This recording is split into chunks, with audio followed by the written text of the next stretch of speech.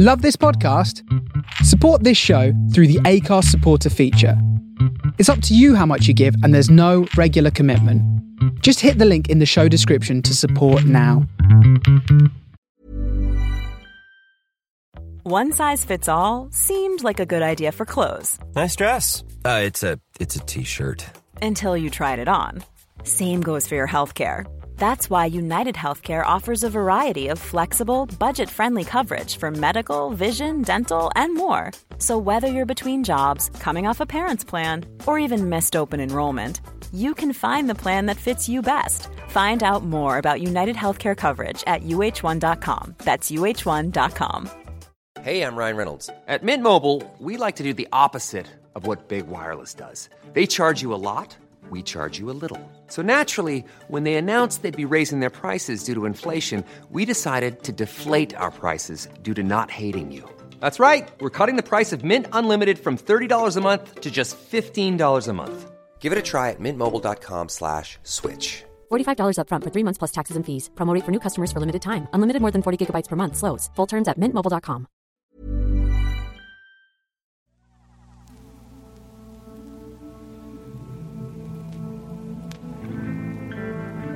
I'm Sam Legassic. And I'm Dreadful Dan Gallagher. And we're two old buddies that have lived our life at the edge of the mainstream. So come join us where things are a little odd.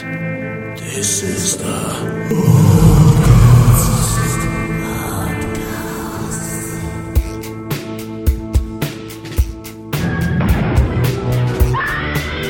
You've got to believe...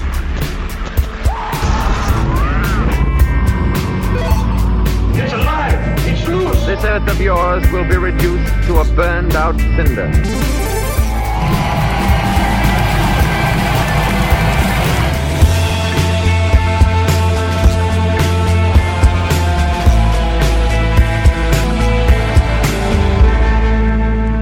Hi everybody, welcome to another episode of Oddcast, movies, music and games. And here I am with Dreadful Dan. How are you, Dan? I'm good, thank you. Very well, how are you? Yes, not so bad. So tell us, what have you been up to this week? Been listening to the new OC's album, and I just did a video on it, actually. I really enjoyed it. It's called Protean Threat. Don't know if you've heard about it yet. Only from you, nowhere else. I really liked it. It's a bit more stripped back than the last few albums, which have been kind of like getting a bit more proggy and lengthy. And the songs on this are shorter, all kind of like around 3 minutes. Did you say it was called Protean Threat?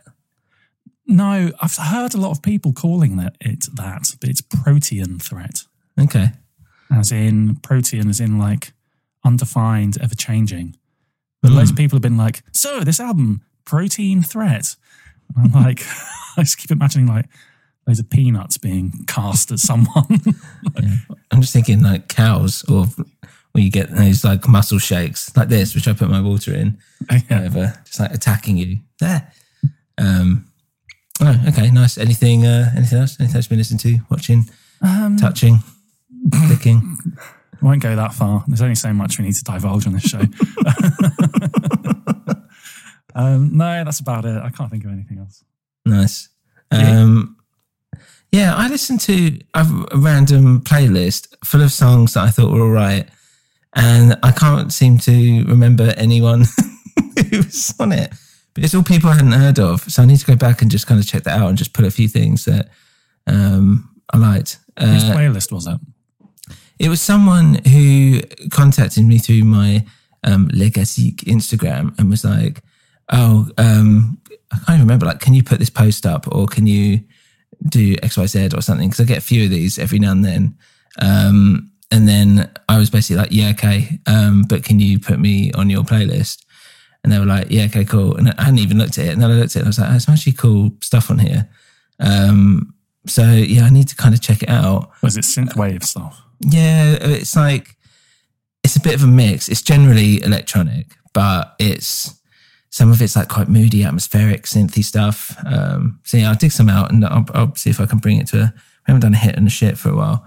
Yeah. So I might do it to that. Yeah, I've been watching a lot of stuff. I watched a really shit film called The Gentleman, which is that Guy Ritchie. I Oh, I did see the adverts for it. I'd forgotten about that completely. It's got Matthew McConaughey, Hugh Grant, Charlie Hunnam, or whatever his name is. It's just so dire. It's dreadful. It's like, well, how are they still churning this shit out? Like, it's fucking Guy Ritchie, early 90s shit. Still doing it. Really bad. Like, everyone's a gangster in the East End of London. Yes, it's exactly that. And really, really awful. And then they had, and I watched Social Dilemma on Netflix, which is a documentary basically saying how social media is going to be the end of us, pretty much. And it was like, okay. But it wasn't really anything new. Like, if you keep tabs, if you generally understand how Facebook and Instagram, which is Facebook anyway, and Twitter, whatever, and how these things work and how basically like you're the product, then it's not really going to be news to you. But there was stuff like the suicide rates of like young girls like just went through the roof basically when like Instagram and social media like took off, and all this stuff, and all that was quite interesting. But yeah, it's just a bit of a horrible thing. And then I watched a horrible film last night called American Murder: Family Next Door. Sounds awful. Sounds horrible.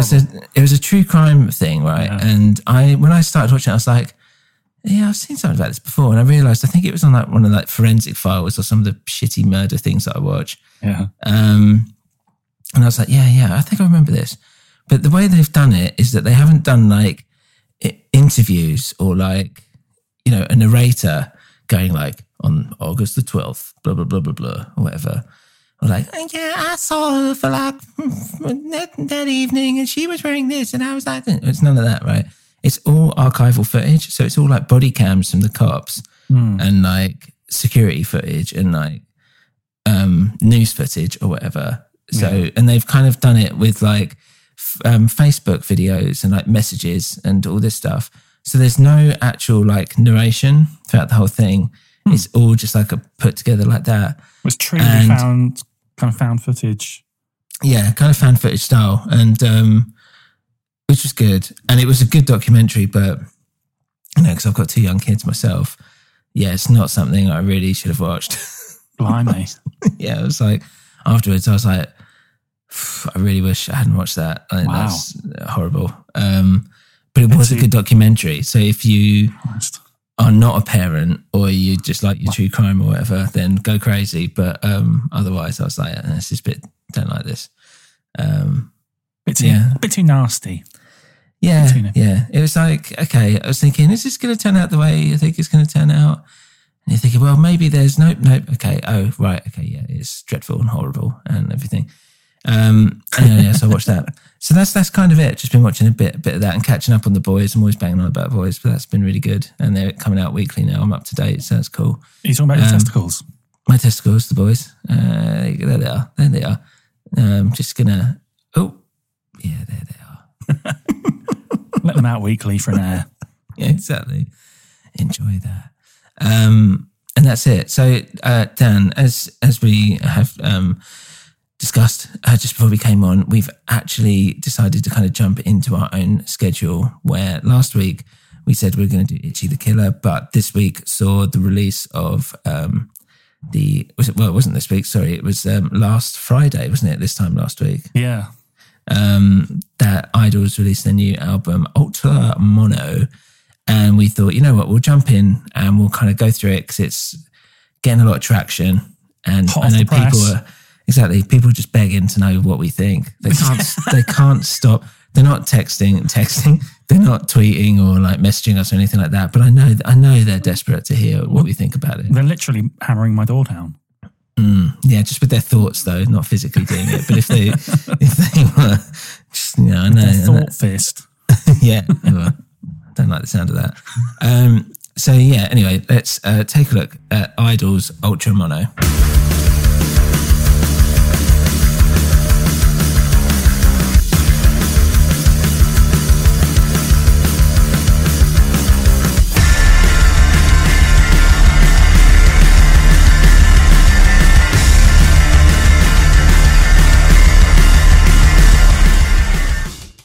So, Dan, tell me a little bit about the background of you and Idles. Do you like them for a start? That'd be a good start. Yeah. I first heard them when, what was it, at the end of 2017, I think, their first album, Brutalism. Yeah. And it was in some of the like end of year roundups. And I thought, that sounds like something I'd enjoy.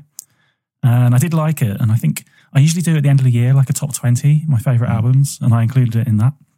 And then for some reason, I kind of went off them a bit. Mm-hmm. I didn't actively hear anything. I just was a bit unengaged, I suppose, and saw all the hype and everything.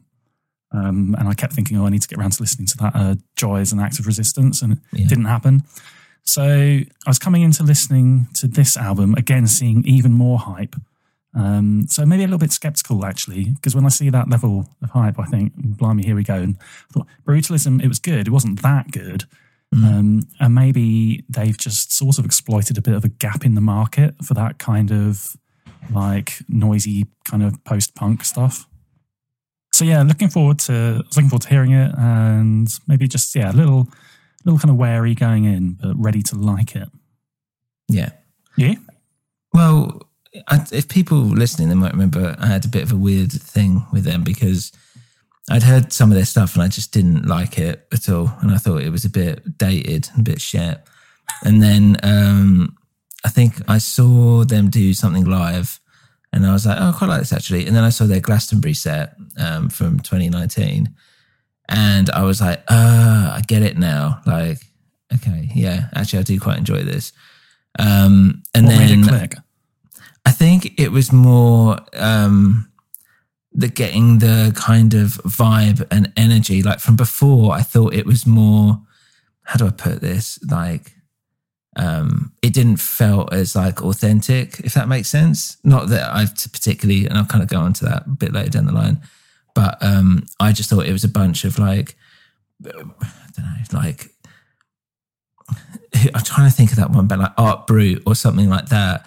That it was all like a bit wank, like doing it for the sake of like, you know, shouting about, you know, like don't fight a man with a perm or whatever, and shouting about like going for a fight or whatever, and it's all like this woo, woo, woo, and all like, yeah, you know, these big kind of choruses, and I was just like, like it just feels like, it doesn't feel real. Yeah, exactly. And then when I saw them do it live, and then it was like, they were talking in between it, and then I was listening to lyrics, I was like, okay, there's a bit more happening here than I actually gave it credit for. And then also I started thinking I liked the actual songs and the music, and I thought I quite like the way, like, as I'm listening to the guitars, they're like quite, everything's quite messy, but it all seems to like come together. And I was like, the drumming's really good, and I was just watching it going, yeah, I get it now. Like I get the energy, the vibe, what they're saying, what they're about, and all that stuff, and it just kind of clicked where it hadn't clicked before. And I think it was because I was listening to them in the middle of a lot of shit where I was trying to find new stuff, and it kind of got mixed into that, and all new stuff is just shit these days. And it kind of got tarnished with that same brush. So it's weird that it just went from like me not really liking that song to like me really enjoying that song extremely quickly. And that's it really. So like I got in quite late. So I think Joy had just been released probably, which would have made sense. And and I just kind of took a massive jump off into that album. And I think, because we went through our top albums, didn't we, of last year or whatever, and I think I put it as number 1 or number 2 of the decade, wasn't it? We did. And I put that like really high up. Decade, yeah. And I think that was really high for me. So, so I was obviously waiting for this album with, wet lips. It's not really the saying, but... we have to keep it kid-friendly. Yeah, the real saying is something far worse. Yeah, exactly. Popular English idiom, waiting with a wet cock. No one says that. If you're one of our listeners in India or Russia, use that's a popular English expression that you can use. Waiting with a wet cock. Hey, do you want a cup of tea? Oh yeah, I've been waiting here with a wet cock for ages. What? Mum, I just told you. What do you want for Christmas, Jimmy? Look, I can't wait, Mummy. what is it? My cock's all wet. Wait, in here with a wet cock. Jimmy? Yeah. Yeah, no one says that. But use it. I don't know, mate, let's make it a thing. Okay, so let's get into it then. I should say that I don't know, how do you want to do this? Should we just go straight in track by track and then put our thoughts in afterwards? Yeah. One thing I thought was worth mentioning before we get going, I don't know much of the background of this, but I was intrigued by a little hype sticker I saw that said, like, featuring Jamie Cullum and David Yao. So anyone who listened to the Scratch Acid episode we did a few weeks ago knows that I'm a massive fan of David Yao. So I got super excited when I saw that. That got my dick twitching. But then I was like, Jamie Cullum, who is like this little kind of piano ballad sap. Hasn't done anything for like a million years. Did he marry like some like really tall supermodel or something? Sophie Dahl, I think. No, that's it. Yeah, I think it was Sophie Dahl. But then I just thought, wow, what's going to happen? How can there be an album with these two people on the same album? So yeah, I'm kind of like interested to see how they pop up. Yeah. Okay. Yeah. Well, let's just kind of get into it. So I'm gonna play a little bit for the guys out there as well. So the first track is War. Let's have a listen. That's the sound of the gun going bang bang.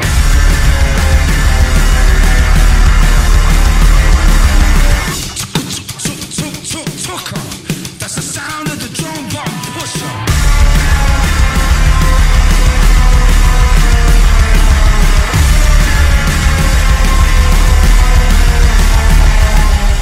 Huh.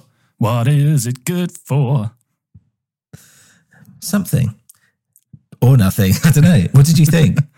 I loved it. I thought this was a great start to the album. Yeah. This really, like I said, I was coming in a bit skeptical, and this really won me over and really put me in a mood to, I was excited for the next song. It's cool. It's got this quite surfy kind of guitar. It's a bit like the Cramps, I thought.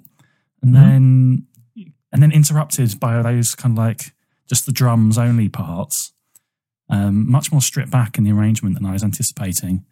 And I like that. It had that excitement and then like hold you in that little drum bit and then release again. So that was like really satisfying. Really cool song. Yeah, I thought it was a solid opener. I did think, and I feel like with their last two albums as well, the first song has always kind of set the tone quite nicely. And it does it here. I thought it sounded very Mets. They toured with Mets. And some of the drum sounds generally in this album were quite similar.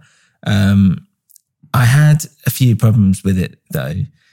Mainly, it felt a little bit like Constant for a start, which I don't really mind, but it became a bit of a, like, #spoiler, it became a bit of a theme throughout the album where I was like, it feels like it's almost too simple. Like there's not, at points I was just like, there's not really that much kind of going on for me. And also I just I did not like the lyrics here. They're like, what is it? Bang, bang. That's a sound of a gun, whatever it was and all this stuff. And I'm just like, it's very simple. It's almost infantile. And I was like, okay. And I was like, okay, well, I can kind of deal with it. Like it's almost like a children's book, but fine. And I don't know, but it's just that every time I listen to it, I just cringe a little bit. Apparently, I think it's supposed to be about like the inner conflict, the war within oneself. I've just put it, I like the cool drum solo in the middle. I like just the random screaming at points. It feels very cathartic. It's angry, but it does have like a bit of a levity within it.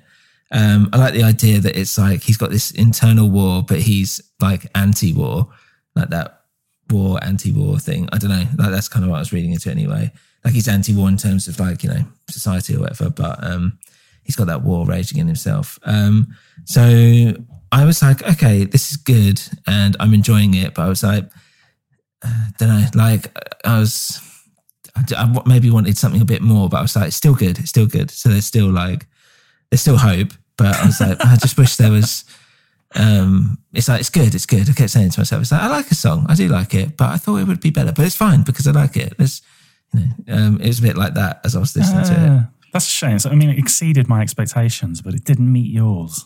No, I think I went in with this with really high bar, and I think you're gonna kind of hear more of that as we kind of work our way through the album. Okay, well, the next track is Grounds. Let's have a listen.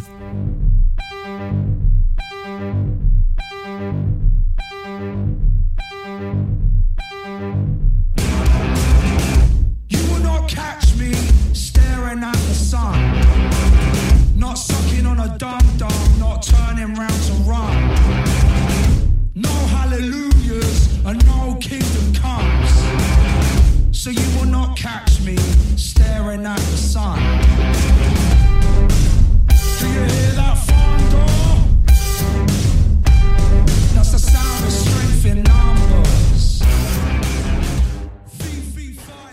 Grounds, Dan. This was, I don't know if you remember, I can't remember if this was the first, but one of the first songs basically that was released before the album came out. Okay. What do you think? Again, I really like this one. I really like the lurch of this one. It's got a really fucked up groove. Sorry. Sounds just sneezed. I think possibly that was an escape of all that pent up excitement. At least it came out my nose this time. An olfactory emission. Yeah, a bit like I said about Scratch Acid and the Jesus Lizard. I like a dirty kind of lurch, like a bit of a seedy groove, and I felt like this had that. It kind of, it's lumbering along, and it also had the kind of dirt of a Prodigy track, like a later Prodigy track, around the era of They Is My Enemy. And I liked that it's got this and the drums, and this is a comment, for the whole album. The drums are so in your face and up front and crisp. And I think I read they work with a hip hop producer. That's right, yeah. I can't remember his name, but yeah. Whatever he's brought to that drum sound is fantastic. And here they kind of resemble the rat-a-tat-tat of Gunfire. It almost doesn't sound like a song though. This the way it's been arranged, but that's what I like about it. It's been arranged in a really strange fashion. It's quite skeletal. So for me, really interesting and really, like I said, got a really good vibe. The only thing I didn't like, and I'm going to keep picking up on this probably. Vocals here. Sometimes it works. Mm-hmm. Here for me, this is a bit more of that kind of something you'd sing in the football stands. I think he kind of goes, there's a line, and sometimes he crosses on the wrong side of it. Sometimes it's angry, and sometimes it just sounds like yobbish hooliganism. Mm-hmm. Yeah. So I felt like it was a bit more on that side. Yeah. So I think one of the main problems I had with it, with this album, and kind of what you're talking about, which I do agree with, is that I felt like this album is something they wanted to make an Idols album instead of they wanted to make an album. Does that make sense? Mm. So it feels like this is what they should be doing. This is what they should be talking about, rather than, it feels much less honest, in my opinion. Just lyrically. But yeah, just both. But in terms of sound as well, it's for me, the whole thing, I was going to kind of sum this up a bit at the end, but a lot of these songs just feel rushed, or there's not enough thought has kind of gone into them properly, which is very easy for me to say, but it doesn't feel that they've been able to kind of sit down with it and maybe play around with it and create 12 songs that, are the best they can do or whatever. It felt more okay, we'll kind of play this through. Oh, we've got a song. Right, next. Which is sometimes fine for people, but I don't know. So yeah, sometimes with his singing / shouting, however you want to say it, it does. I'm kind of thinking, I feel like he's doing this because he feels like that's what he's supposed to be doing. And a lot of like what I like about IDLES is that if you look at their like general,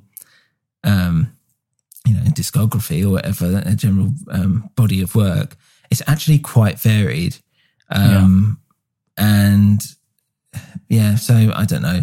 But yeah, with Grounds, I didn't like this the first time I heard it. I thought that electronic sound is all right. I was a bit worried that it was going to go off into like we were talking about the other day, like with Wild Beasts, where it just suddenly there's like electronic stuff. And to be honest, the Ultra Mono logo is like that Wild Beasts, like 80s logo.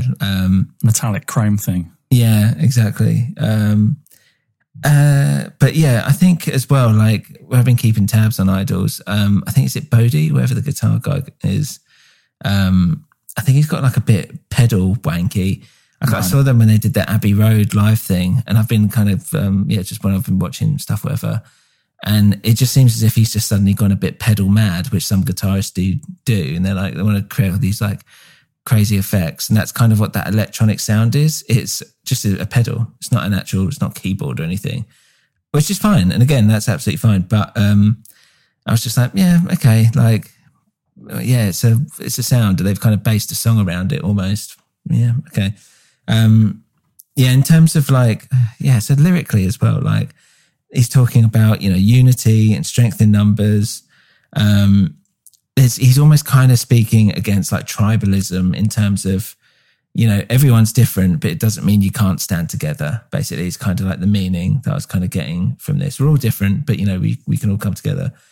And it's like, yeah, okay. But I just feel like as a song, it doesn't really go anywhere. It's fine. It's an okay song, but again, nothing's like hit me in the face yet. It's been like, okay, this is cool. It's like, okay, this is a decent track, but it's not the most inspiring, put it that way. Just to comment on those lyrics for the first two songs, what you've said about both of them, it's quite tropey. Yeah. Isn't it? It sounds like the work sometimes of an adolescent. Yeah. In his like discussion of these kind of like social political issues.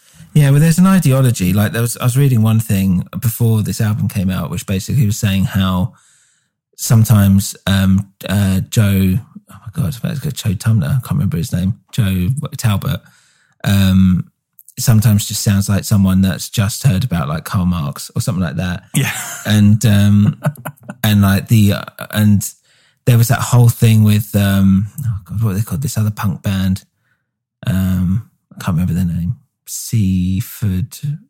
Oh, the Sleaford Mods. Sleaford Mods, that's it. Yeah. And they said that IDLES are basically reappropriating working class, right. Culture or defiance or whatever. And it kind of got their backs up a little bit because essentially they all come from like quite middle class backgrounds, and they're talking about like, fuck you, Tories, and like, save the working class and all this stuff. And they got a bit annoyed about it. But there is an element where I'm like, well, yeah, like, and so partly like lyrically, I like it when they're talking about, or Joe, as I suppose, as a lyricist and singer, is putting across ideas and notions through everyday life rather than just out and out hitting it on the nose, on the head.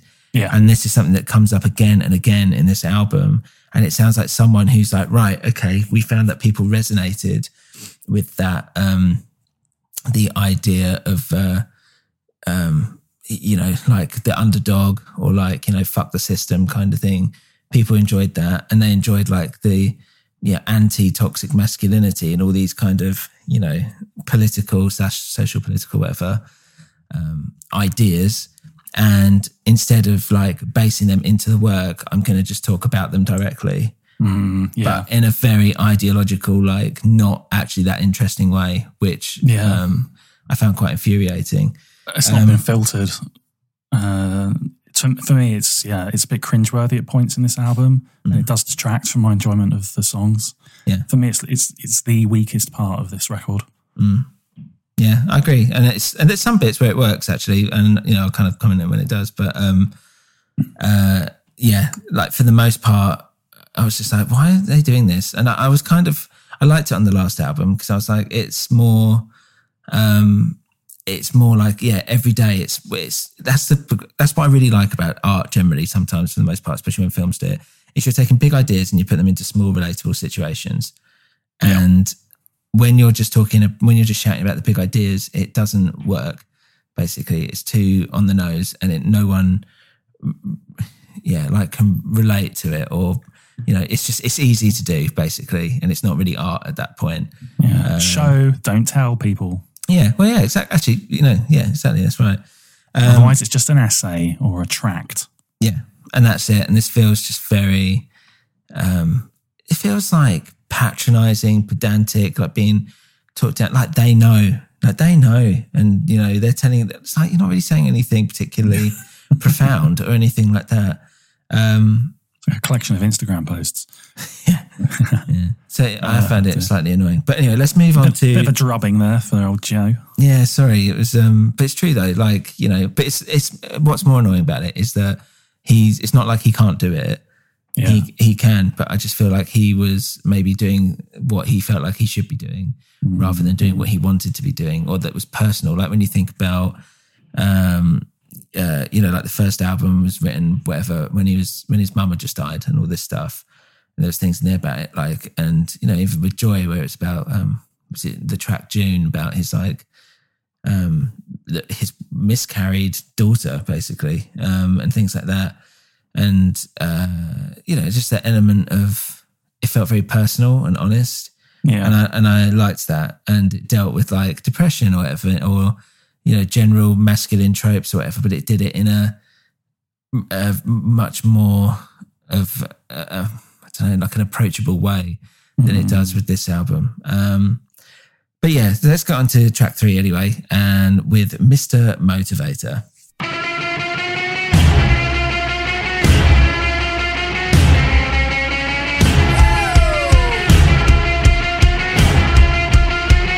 Repeat after me.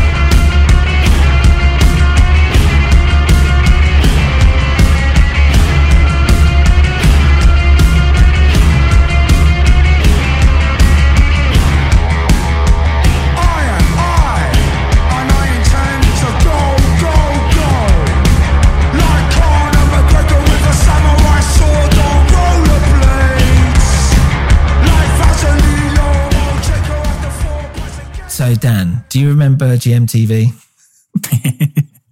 I do. Good morning television. Yeah.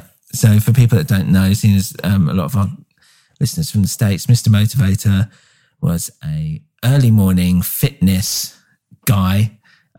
He was this like huge black guy in tight spandex that was very colourful, very 90s. And the whole thing is he would, do your morning workout. It's a bit like MC Hammer. Yeah. Why? Without talent.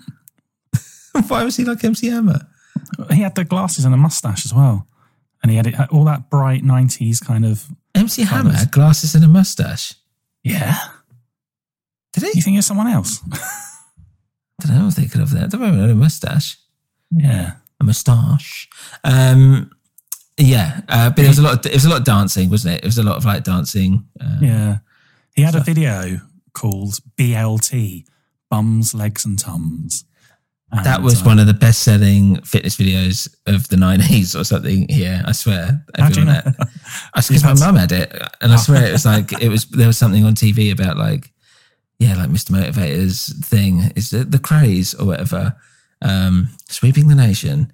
But yeah, so this is they had a poster for Bums, Legs and Tums in the town where I lived, in Carshalton Beaches.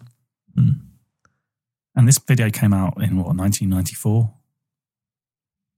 Maybe. And it was still there until about 3 years ago. I think whoever owns that like advertising space, I don't know what happened. I don't know, maybe they got liquidized or something, but someone forgot it was there and never took it down or replaced it.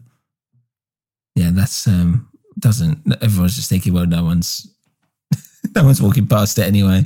Everyone's seeing it and rushing out and going, There isn't even a video section anymore left in the supermarket. I can't get Mr. Motivator BLT. What do you mean Woolworths? What's Woolworths? Yeah, that doesn't surprise me. But yeah, Mr. Motivator was that was his kind of thing, and it was all very upbeat and positive. And I imagine that's why they've talked about it in this song, because we're of their generation, I suppose, that would remember all that. Oh, yeah. So, what did you think of the song anyway? Yeah, I liked it, but I thought this was a bit more run of the mill. So it didn't really excite me. But I liked, obviously the reference to Mr. Motivator. They then go on to, this is a bit more humorous lyrically. Lots of references to kind of like specific or obscure British public figures and celebrities. So I liked there's a reference to Delia Smith, who was a celebrity cook. Also the owner of Norwich Football Club. And there's a nice reference to Tracy Emin listening to The Fall. One of my favourite bands. On an unmade bed. Obviously, reference to her very famous, it won the, what's it prize? Turner Prize, that's right, didn't it? And then it got burnt down. Bedroom. Did it? It got burnt. And her tent, which is fine because it's a conceptual piece of art. So there's no actual beauty in it itself. So burn it to the ground. That's what I say. Anyway, and there's a reference to David Attenborough, which was nice. Although I thought if they wanted some like cool cred, they should have gone with David Bellamy. That would be a bit different. That's such a specific niche reference of our generation and of the fact that we're English. David Bellamy was like a wildlife presenter for kids, basically, who looked a little bit like the granddad from Only Fools and Horses, if anyone remembers that. The uncle, I should say, not the granddad, because the granddad died. It was the uncle. So specific. Poor old Bellamy, he hasn't been on TV in 25 years and no one ever mentions what happened to him. And it's not mentions. Left out in the wild somewhere. Yeah, exactly where he belongs. He probably off doing a TV show and never came back, and no one bothered to ask where he'd gone. Travelled back in time and did Only Fools and Horses. Mr. Motivator. Yeah, I thought it was okay. I thought it's a bit more fun and high tempo. I thought the main riff sounds like a Mets throwaway or like a Mets interlude guitar riff. I quite like the ridiculous kind of pulp culture references. It feels very like, I don't know, I was like, is it quite a little bit like Morrissey in the terms of like taking that like quaint British kind of culture almost and playing with it? But it's got like a bit more of an imagination maybe behind it in terms of these little like vignettes. Just saying like, you're Joe Calfucking-Salgi, who's a boxer that did very well, who's Welsh actually, I think. And the idea that it's like pumping you up, like, you're ready to go. It's all about the confidence, he says at one point. I thought it was all right. Like, I quite like the way I like the verses more than anything, and also like the way the guitar like bends into tune. It sounds like it's kind of tripping on itself, which is quite nice. And the chorus is okay, but generally speaking, again, it's an okay song. So for me, I'm kind of 3 songs in. I'm like, I've got 3 okay songs. My scorecard's looking a bit better than yours. Yeah, but yeah, Mr. Motivator. So the next one is Anxiety. Let's have a quick listen to that.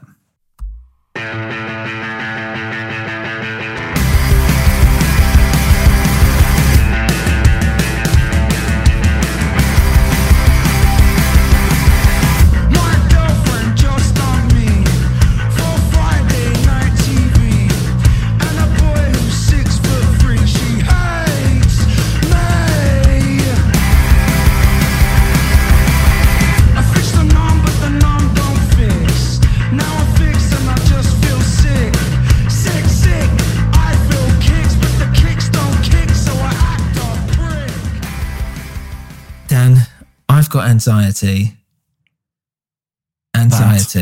Oh. I thought you were going to say, I've got an anxiety that you're going to hate this song. No. Go on, what did you think? I didn't hate it, but I have put pretty standard. And I feel like after Mr. Motivator, they're settling into some unremarkable kind of run-of-the-mill stuff here. Yeah, it was for me, like, again, we were talking about earlier, like, it's just too on the nose. Like, why have a song where the whole song is basically going, anxiety, and that's, oh my God. And it just goes on. And it's like, why not, instead of just singing, I've got anxiety, like an idiot, like, why not talk about, like, I don't know, like, be a bit more clever with it. I don't know. I just thought it's like, describe anxious feelings or whatever. But it's just kind of one note, it's one build, and then it's trying to build up this tension and have a bit of relief at the end, but it doesn't really do it. And every time, like, I've listened to it a few times now, and I'm just like, oh my God, it's still going. It's like, it's just like, okay, you've got anxiety. It's like, is this supposed to be like the feeling of anxiety? It's supposed to represent it? I was thinking, no, not really. It doesn't really work in that way either. It's a pretty boring track, really. Yeah, that's what I mean. It's boring in every way, like musically and in terms of what he's trying to say, and lyrically. It's like, Christ. I mean, like, I want to make a song about anxiety. Okay, what's the lyrics? I've got anxiety. And then what's next? Anxiety. Okay, wow. Profound. Well done. Yeah, so it really annoyed me, because at this point I was like, this doesn't feel like it's a clever Idol song. This feels like something they've cobbled together, because it's like, people have gone, talking about, like depression and, all these kind of mental health issues. It's like, all right, well, let's do one called anxiety. And then it's, I've got anxiety. And it's like, well, can't you do something, can't you, what are you doing? Yeah, a bit lazy. Yeah, exactly. Maybe even a little bit cynical. Well, that's it. And it's the kind of thing where if you're, as we've written songs, but, sometimes you have something and it sticks and you're just like, I don't really want to change it because it's like stuck. I've kind of sung that or whatever, or it feels like the rhythm works and the melody kind of works of the actual words themselves. And you think, okay, fine. But end of the day, that's us doing whatever. And I think, if we're making like a hit record, I'd be a bit more like, well, let's, what are we trying to, it's fine for like a placeholder, but I don't know, it just feels like, exactly, put a bit more thought into it. It's exactly it. Anyway, that's my opinion. Well, the next song's a bit better, I thought. Yeah. And here comes your mate, Jamie Cullum. So let's have a listen to Kill Them with Kindness.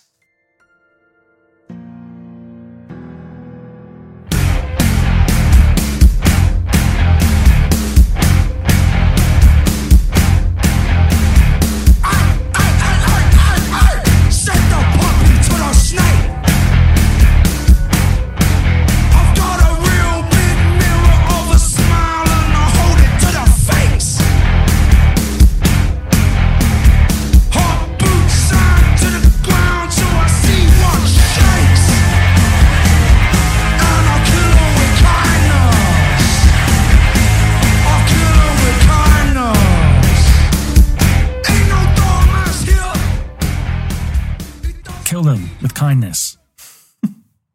This starts with, I assume, Jamie Cullum, because there's some nice piano tinkling. You'd be correct, yes. And I thought that formed a nice intro to the song. Although it's kind of a bit, what's the word? It's a bit of a novelty. It's a bit of bit tokenistic. Yeah. Because it doesn't really factor into then the rest of the song. I don't think Jamie comes back. It's almost like he happened to be walking past the studio and they were like, oh yeah, let's get Jamie in, tickle a few ivories. And then, just stick it on the beginning of that'll be all right. But I did like it and made the track stand out a bit more. But this is a good one. I've put good rabble-rousing beat. And the riff, again, going back to what I said about those first two songs, I like something where there's a little bit of something nasty in there, and this riff, there's something obnoxious about it. It's like needling you. It's not pleasant, and it was repeating. And then, of course, the pièce de résistance we get David Yao on the chorus making his horrible caterwaul. So, that was what he was. That was him. Was it? I was into this. Yeah, it was like you said, Jamie Cullum just felt tagged on. I would rather, like, especially with the last one, it's like just go straight into it. I don't mind having these little interludes or whatever, little bits and pieces. But yeah, as you said, it didn't really like feel like it fit. And I guess it's like piano kind of shows a tenderness, and it's all about being kind. I mean, you can maybe draw that from it. But maybe, perhaps. Yeah, that main riff, I don't mind. I think it's all right. Yeah. Quite a good message of being like, you know, a lover, not a fighter.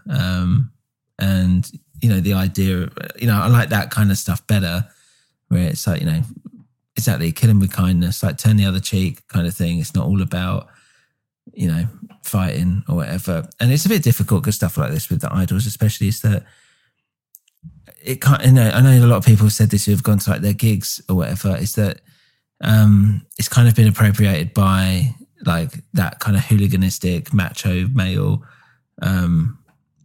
you know, white basically thing, which is what they're kind of trying to be against.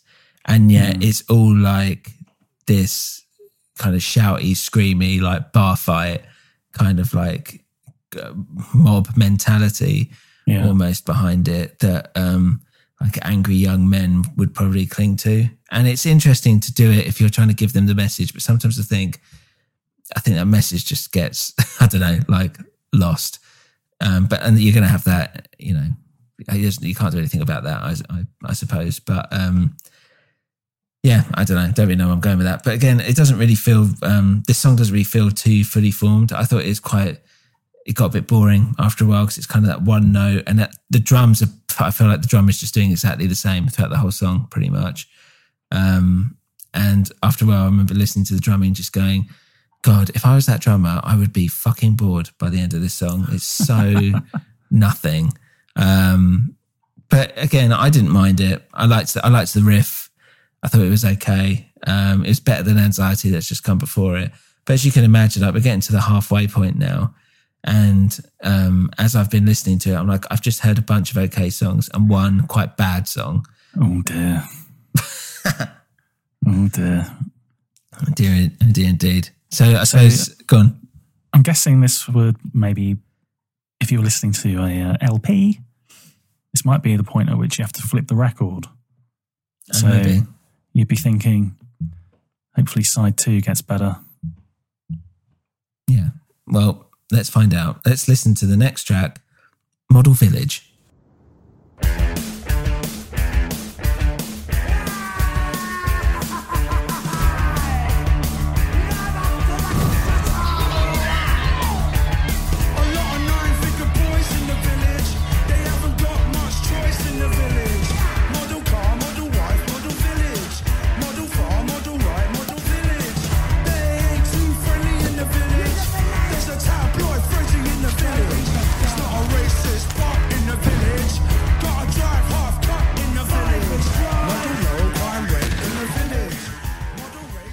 So Model Village is actually probably my favourite track on the album. Why is that? Why is that? It's a good point. The pace kind of picks up, I think. I love the kind of narrative of that small town England. It feels a bit more layered as a song itself. There's a bit more kind of variety in it. I think anyway. The chorus is big. But yeah, it's still like quite catchy. I really like, it's only really like, it feels like it's just 2 chords for the whole song. Yeah. But they do a lot with it. And yeah, it's just when you listen to it, especially being, you know, us, it does feel like it's like Epsom or Sutton or something like that, like small towns, small minds. And the little kind of, you know, what did you say, like half pint thugs, whatever, and all this stuff, like, you know, and the fact that it's like these Brexit kind of far right villages or whatever, they're just full of these gammons and all that. Yeah. And all that, like, you could just picture it. So I quite enjoyed it from that angle because as well, it felt very descriptive. It felt like a bit more funny and lighthearted about it all. and I thought just as well musically, it was a lot better. So yeah, I think this is probably my favourite song on the album. What did you think? Yeah, I thought this was a good one. I enjoyed it.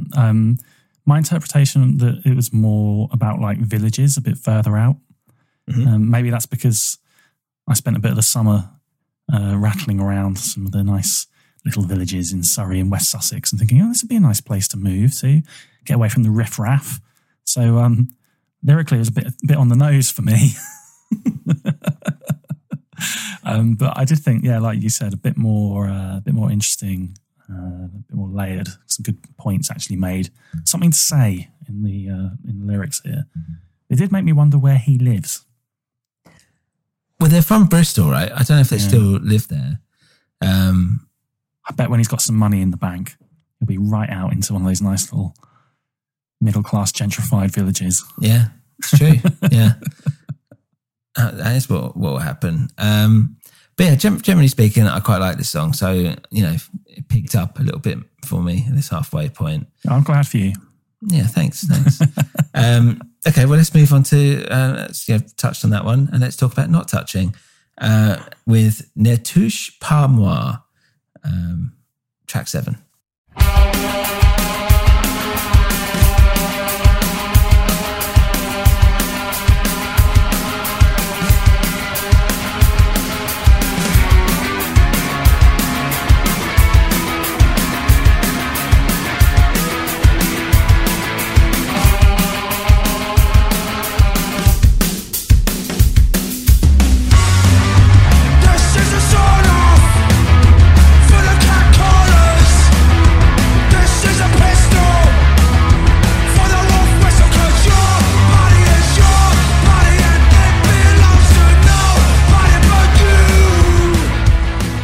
So Dan, did you recognise who the woman was that was singing? Because I had to look it up. No, I didn't. That's all I've written for this is, who is this lady? Who does she think she is? It's Jenny Beth, who's the singer of Savages. You might have heard of. Yeah. So yeah, I thought this one. So okay, here we go. So it's a more direct, angry song. Fine, I quite like that. And it's clearly about Me Too movement and all this. But shouting consent as a lyric was just so on the nose. It's so cringe. It was really bad. And I can literally see him sitting there writing out going, wouldn't it be great to have all these guys and pissed up lager louds, whatever, just singing the country singing, yeah, consent and all that. And I was just thinking, fuck off. Obviously it's an important issue and all this stuff, but it's I don't know, you just be a bit more clever about it instead of this, making it this weird, how do I put it? Rally or something. Yeah. About it. And it's, I don't know. I was just this is too I don't mind. The message itself, great, don't touch me, consent, Me Too, all this kind of stuff.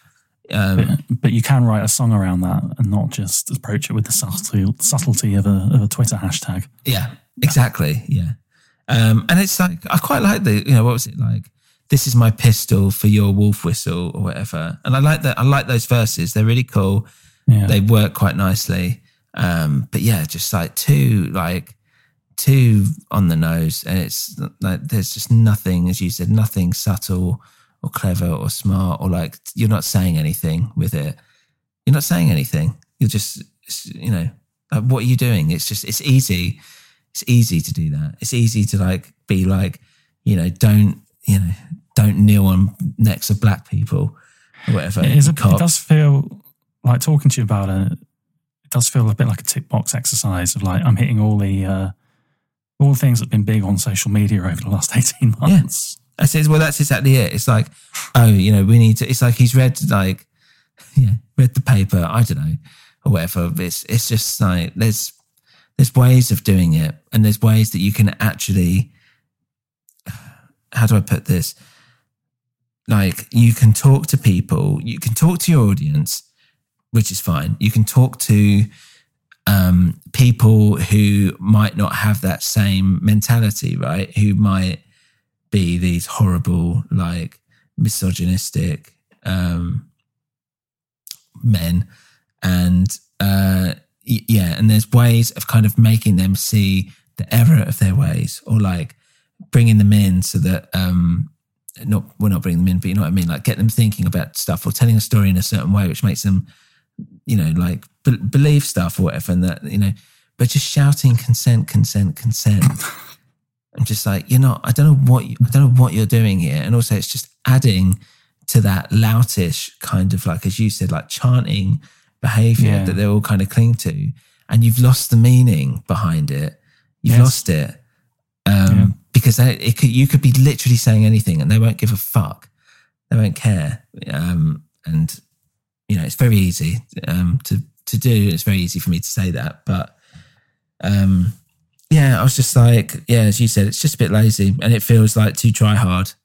And it doesn't feel honest. And I think that's the kind of main thing. It feels like, I mean, at the worst end of it, the worst case of it, it's almost exploitive of the current situation. Yeah. And rather than helping it, it's more of a like trying to make cash off it, basically. And it's kind of what and that's a really cynical way of thinking about it. But that's that kind of what we were talking about earlier about the appropriation of like the working class, and the struggles of the working class. And again, it feels like an appropriation of the Me Too movement, essentially. Because, like what's it saying? Like, and I'm all for, like, you know, the protest itself and, like, you know, the messaging behind it and everything. Fine, I get it. But I don't know. This just didn't sit right with me, basically, whatever that might be. And maybe it's because I'm sexist. I hope it isn't. Sexy. Yeah. But yeah.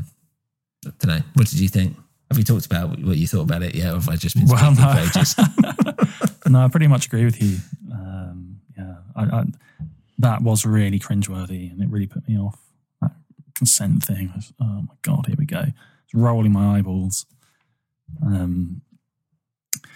I mean, musically, again, wasn't all that really. It was a bit of more of a, again, like by the book, by the numbers. And they pepped it up by having a female singer, I suppose. But apparently that's not even how you say "don't touch me" in French. But I think he came up to Jenny Beth or whatever and was like, "Oh yeah," and she was like, "You know what? Just leave it like that." It sounds a bit weird in French, but that's fine. I don't know. I don't speak French, but I don't know. I thought it was. I really liked the verse, and the lyrics of the verse as well. But yeah, just generally speaking, I was like, it's a nothing song for me, really. And I'm afraid for me, the next one as well is not good. Well, let's listen to it. This is Carcinogenic. If you're looking for plump lips that last, you need to know about Juvederm lip fillers. With Juvederm Volbella XC and Juvederm Ultra XC, your lip look, whether it's subtle or bold, can last up to 1 full year with optimal treatment and no additional maintenance. Find a licensed specialist and see if it's right for you at Juvederm.com today. That's JUVEDERM.com. Add fullness to lips in adults over 21 with Juvederm Volbella XC or Juvederm Ultra XC. Do not use if you have severe allergies or a history of severe allergic reactions, or if you're allergic to lidocaine or the proteins used in Juvederm. Tell your doctor if you have a history of scarring or taking medicines that decrease the body's immune response or that can prolong bleeding. Common side effects include injection site redness, swelling, pain, tenderness, firmness, lumps, bumps, bruising, discoloration, or itching. As with all fillers, there's a rare risk of unintentional injection into a blood vessel, which can cause vision abnormalities, blindness, stroke, temporary scabs, or scarring. For full, important safety information, visit Juvederm.com. When you're ready to pop the question, the last thing you want to do is second-guess the ring. At BlueNile.com, you can design a one-of-a-kind ring with the ease and convenience of shopping online. Choose your diamond and setting. When you find the one, you'll get it delivered right to your door. Go to BlueNile.com and use promo code LISTEN to get $50 off your purchase of $500 or more. That's code LISTEN at BlueNile.com for $50 off your purchase. BlueNile.com, code LISTEN. Hey, it's Paige DeSorbo from Giggly Squad. High quality fashion without the price tag. Say hello to Quince. I'm snagging high-end essentials like cozy cashmere sweaters, sleek leather jackets, fine jewelry, and so much more. With Quince being 50 to 80% less than similar brands. And they partner with factories that prioritize safe, ethical, and responsible manufacturing. I love that. Luxury quality within reach. Go to quince.com/style to get free shipping and 365-day returns on your next order.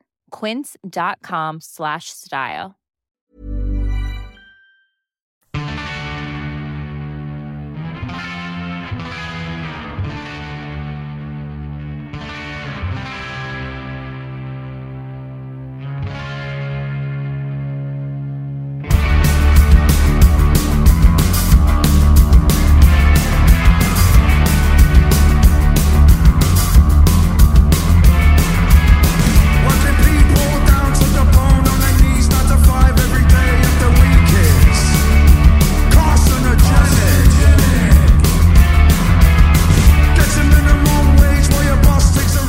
So go on, why didn't you like it? Another one where I just lost interest. I got turned off because I just thought this is a loutish song about drugs. And the question I have for you, is this meant to be ironic? What's going on? Yeah, I don't know, really. I was kind of a bit weird about this. So I've put here, it sounds like a shit early horrors song, guitar-wise. And I stick by that. I think it does. Feels very dated, feels very early noughties. Yeah. And I don't know, I quite like the lyric of like, you know, you only die once, you never come back. But I was like, I don't know, I just got, yeah, as you said, it's like, you know, the chorus is fun, but I just got a bit bored of the messaging here. I mean, the messaging's got like, take drugs if you want, they're really great, but you might die. Is it meant to be like a message to their fan? But I don't know. It's again, it's all handled in such a sort of ham-fisted way. Yeah. It's hard to take it seriously. Yeah. Well, again, here I've just put on my notes like patronising, pedantic. Yes. And I just don't like, it's like this whole thing of like being in your ivory tower telling us how to like act or something. I don't know. And it's like, you know, like he knows and we don't or something. And that kind of grates on me a little bit. Yeah, I can see that. I can see it grating on you. Yeah, slowly. If you could see this man's face, people, you could see like a the cheese blood grater rising. Yeah, literally. Okay. All right. Well, I don't really want to hang around on that song for too long. No, I'm quite happy to move on. Right. So the next one is track 9, Rains.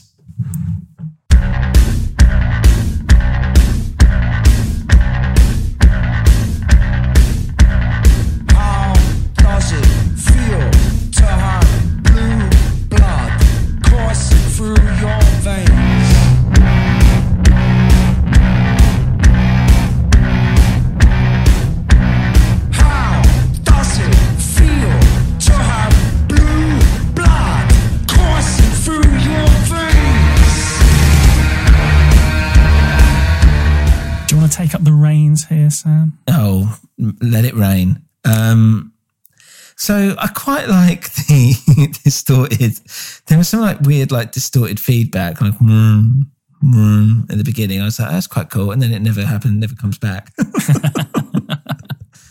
was like, oh, okay.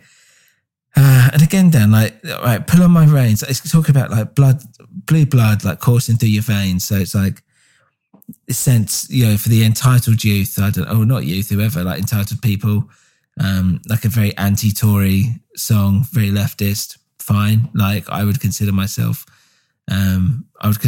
middle left more than left now, probably these days as I'm getting older. But still, it's like, yeah, okay.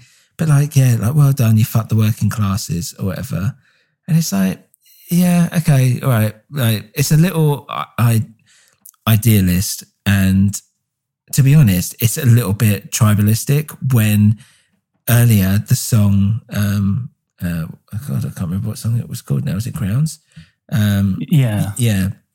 was basically anti that. So the sense of, fuck you, you fucked everyone over. And it's like, oh, okay, because I voted Tory. I didn't vote Tory, but as in oh, you're all scum and you've fucked everything up. You fucked the working class, which is a bit different from earlier when he was like, look, we're all in it. We're unified together. Even though we're different, we're all together. And it's like, well, which is it? Are you trying to exclude anyone who feels like they're a Tory?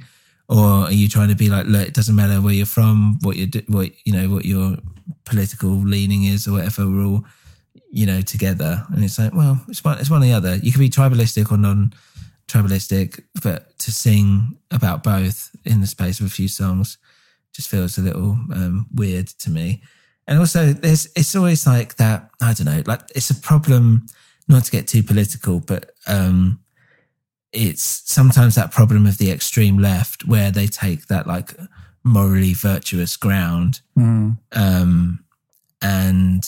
it's very easy to do that, basically. Save the poor people, save the hungry. It's like, yeah, no shit. Of course, we're all human.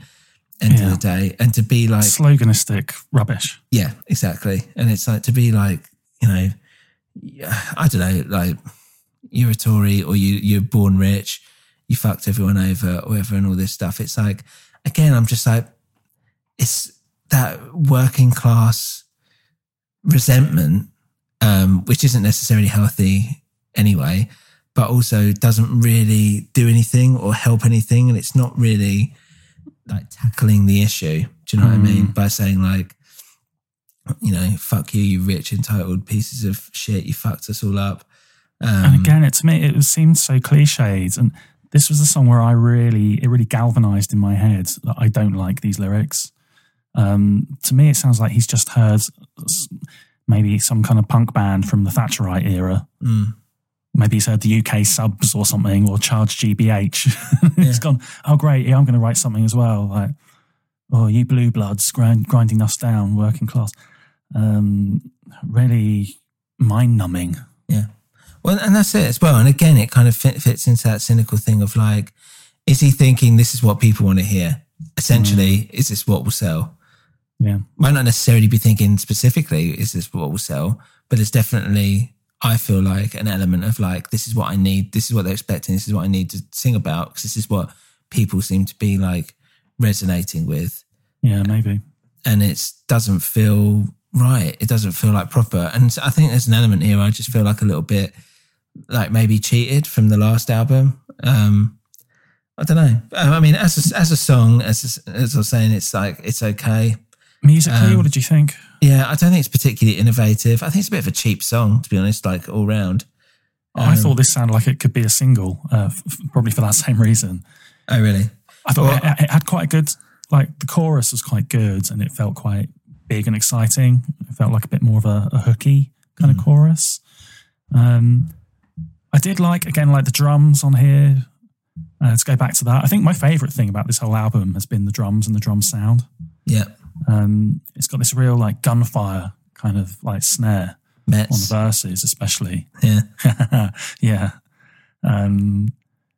But yeah, I should have looked up who the producer is here because they've done something special, I think. Someone called Dirty Rick or something. I can't remember. It's funny you say about it being a single because I believe that. So before the album came out, not in this order, I can't remember the order, but Grounds, Mr. Motivator, Model Village came out. And I think they put up a post saying, oh, should we release another track before the album or should we wait? And that track was going to be Rains. And basically everyone said, no, let's just wait for the album. Huh? And I remember thinking, yeah, fair enough. Because it's then you've got 1, 2, 3, 4 tracks before you've even heard the album. It's well, that's 1/3 of the album before it's even come out. So I imagine people, it's weird to be voting I want less music. I'll wait, please. Don't need to release it. Yeah, it's weird. Yeah, so they didn't release Rains, but I think that was what it was going to be. I think that's the story anyway. Apparently the producers are Adam Greenspan and Nick Launay. No, it's not who I was thinking of then. Maybe. Don't know. I heard that as well. Yeah, I'm not sure. Oh, here we go. Right, sorry, it's not the producer. Additional programming provided by Kenny Beats. Right, that's it. Yeah, Kenny Beats. So maybe he has. Was he from People Just Do Nothing? Did you ever watch that? No. Okay, all right. What's this? People who watch that. It's for you guys that don't know, People Just Do Nothing. It's basically The Office if it was about a young grime act. Or not grime, sorry, at all. It's not grime, it's Garage, which is, by the way, like 30 years old or whatever from when it was popular. But it's really, really funny. It's really good. And there's a character in it called Beats. That's it. Well, I'm guessing he must have done something maybe subtly, because they don't sound like electronic beats, but someone's processed those drums a bit. Yeah, maybe. I think, I don't know. They do sound quite crisp and nice. Okay, well, let's move on to track 10. And this one's for you, Dan. It's called The Lover.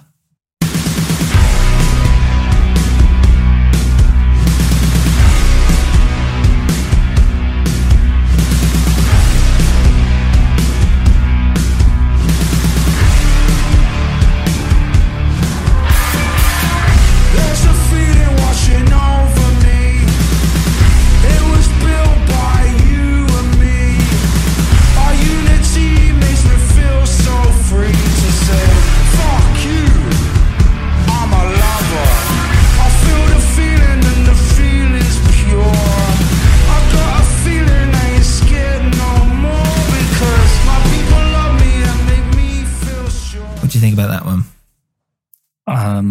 It made me laugh, actually, this one. Again, it's like this chorus, like da, da, da. It's really, really, really like pushing the envelope for being obnoxious and nasty. So yeah, that's always something that I like, but it's like, you know, in a kind of like comical fashion in how far it went.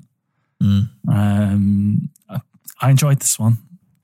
I think this is the first one I've enjoyed since Model Village. So at this point I was like, oh, okay, good. I'm kind of like hooked back in and I'll see this through. Okay. Yeah, interesting. So I had a bit of a problem with this one. Oh dear. As well as you can imagine. I didn't mind it as a song. And yeah, that da da da, don't it feel good, whatever, quite childlike. But I was like, I'm all right. I'll get along with that.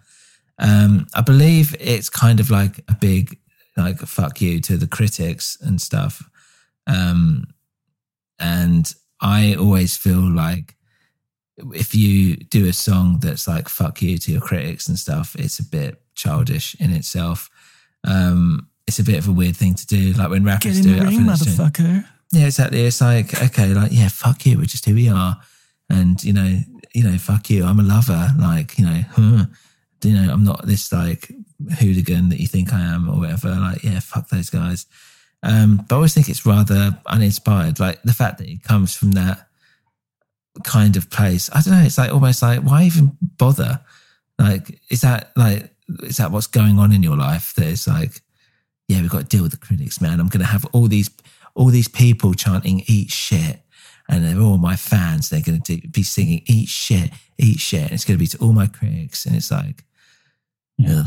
Like, yeah, all right, well done. Does that make your cock feel massive? Brilliant. Yeah. I didn't take heed of the lyrics actually, so I didn't pick up on any of that. But just chanting "eat shit," like, oh my god, like it's just, again, it's like feeding into that whole like mob mentality. It's like it's nothing clever, or like it's like it's not cool. Yeah, is it cool? I don't know. It doesn't feel cool to me. It feels stupid. And yeah, it just made me cringe. And I just wanted to be like, even though I think he's only like a year younger than me, just like, why don't you just be quiet, little boy, and sit down? Like, fucking hell. No, just focus on what you're good at. Why make a song about fuck the critics? Like, just do a good song. Yeah. So the song's all right, like in itself, but it's like, it's too much of, I don't know, it's just like, don't like it. Just felt like you could just do a focus your attention on doing good work, and that is the ultimate fuck you to the critics. Rather than take heed of your own album title, "Joy is an Act of Resistance." Yeah, well, yeah, exactly. I don't know. I think I read somewhere as well that like they went into like recording this album thinking, right, we're going to make like one of the best rock albums ever. And I was thinking, did they at some point they decided to change those plans? Well, yeah, but also it's like I think there's something in like humility, especially when it comes to art and stuff, and going in with like with a big swinging dick or something. Yeah. Is not necessarily the right way to go. It's all right if you're an 80s hair metal band or something, and that's the kind of thing you're doing. But it's like this is supposed to be this isn't that, and it's not punk either. And I know that it smells of Guns N' Roses. Yeah, exactly. We're not punk actually. It's like okay, but everyone else thinks that you're punk. It's like people are listening to it and going, "That sounds like punk music." You might not think it is. That's great, but the general public out there think it is, and what you're doing by chanting these stupid fucking lyrics is like, you know, going in saying I'm going to make the best rock album ever. I get it, confidence, swagger, or whatever, but yeah, it doesn't feel right to me. Ah, dear. A Hymn is the next song. Yeah. Dan, just quickly before we go on to a hymn, does Talking to Me make you feel like I'm ruining this album for you? No, it doesn't. I suppose I didn't pay as much attention to the lyrics. Well, we'll see. We'll see when I do my final review. Okay, all right. You're definitely opening my eyes more to Clockwork Orange style. Yeah. I think I've probably enjoyed it musically more than you have. Yeah. Okay. But yeah, the lyrics are not good. Okay, but let's move on to a hymn.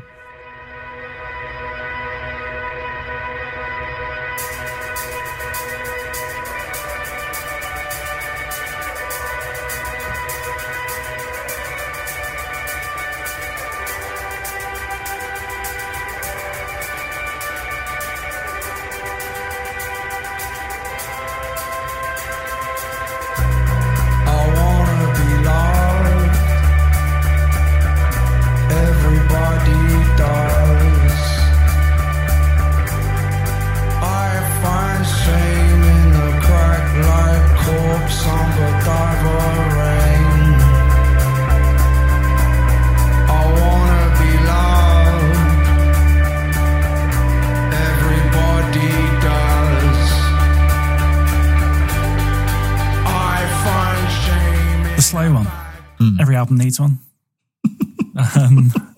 So again, it feels a bit like, oh, this is a good point, you know, just towards the end of the album, put a slow one in. But I thought it was quite good. Again, not particularly remarkable, but it's a bit darker than some of the other ones. And I liked it. It's just kind of like slow unwinding to bring you to the final denouement. But beyond that, I mean, it was okay. So this is one of my better songs, I thought, on the album, and not necessarily as a song, but also I felt like this inspired a little hope within me, basically. It felt much more in line with what I was expecting. And I really felt like it needed this track, especially after the last one. It's like, okay, we're back on track now with like some like personal, like heartfelt kind of like, yeah, as you said, it's dark. But this is the Idols that I was expecting. It's more reflective, more honest, experimental, and it's unafraid to put a sweet, sad song there. And I'm like, yes, that is what you do. That is what is being an interesting band. And yeah, it just shows off their talent a bit more. Like just the line like, you know, I want to be loved, everybody does. And then just, you know, shame. Again, I was like, again, it's like this clever kind of Morrissey-like vignettes and feelings and wordplay or whatever, where it's like, it's slightly melancholy, but it's doing it. Yeah, and like Sofa Surfer Extraordinaire, like things like that. It's like, I like that. That's it. Like, it's a bit more bit more poetry to it. And it conjures up, it's conjuring, by just having those 3 words, you've conjured up a lot more than you would have done on an emotional level than you would have done with just like eat shit. Do you know what I mean? Or consent. Do you know what I mean? It's just, it's not like he hasn't got the talent to do stuff like that. Because this is proof of it. What was it, like Lambert's ash in my falling hair? Just that idea of like getting old, like age, death, loneliness and stuff like that. But it's tackling those big subjects in a very small, specific way. And that's what I liked about it. And it's a slower song, and that's fine, because that's what I like about them, is that they can do that slower songs. And it feels like the last one was just, catering for the crowd. It's like, you never listen to the angry mob. Basically, a mob is always wrong. And having these like small personal moments are actually what's key. And so for me, this kind of did save it a little bit. But it's come very late. So you said it's given you hope. You're putting a lot of hope into the last song, salvaging this whole album for you. Yeah. Well, it's more like hope just for their future generally. It's like, and that's the thing, is that when we go through the reviews, but a lot of people have like jizzed all over this album. And I'm like, are they doing it because of like the hype? And I found out some good reviews about it, actually specifically talking about that. But yeah, we'll kind of come on to that. But yeah, sorry. So the next one is Danke, track 12, the final track.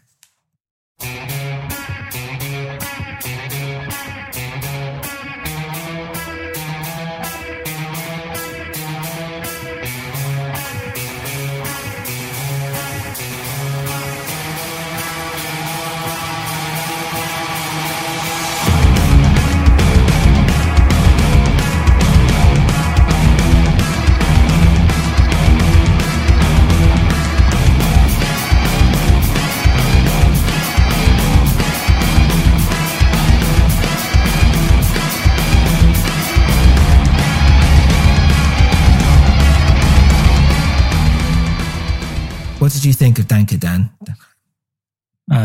Well, at first I thought, talented man, trilingual.